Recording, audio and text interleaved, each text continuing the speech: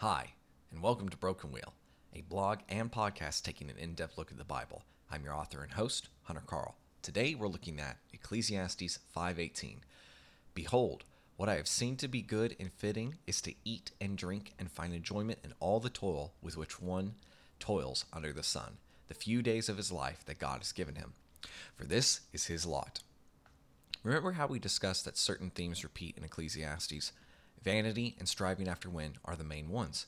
This idea of what is good, or the best we can hope for in our lives, repeats as well. Many times, it only discusses eating, drinking, and finding joy in our labor.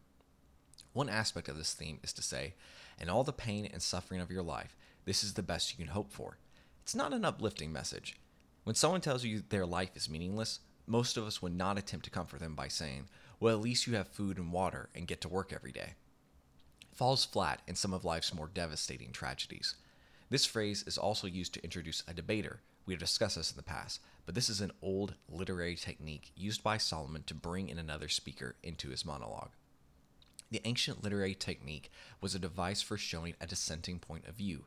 It rounds out Solomon's thesis and shows he has considered some counterarguments. Why do these phrases repeat? Because God and Solomon want us to consider the idea with the new information we have learned.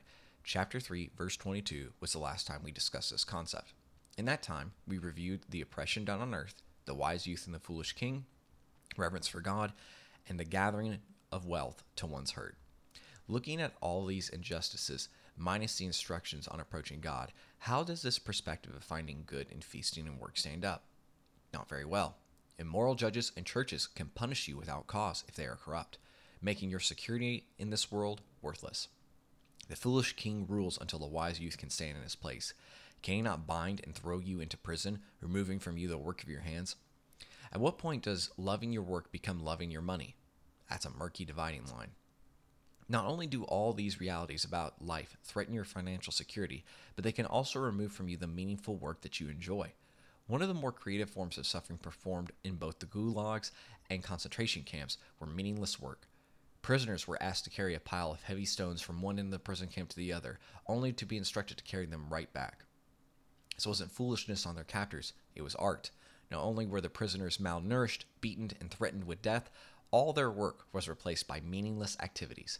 How could a man or woman not break under that kind of pressure?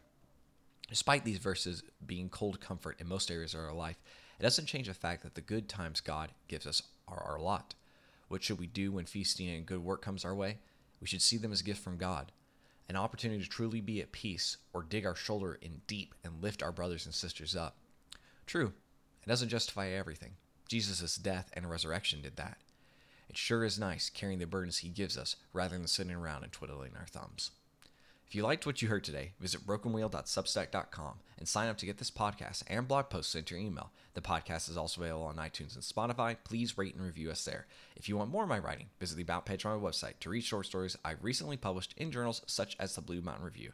Thanks and have a great rest of your day.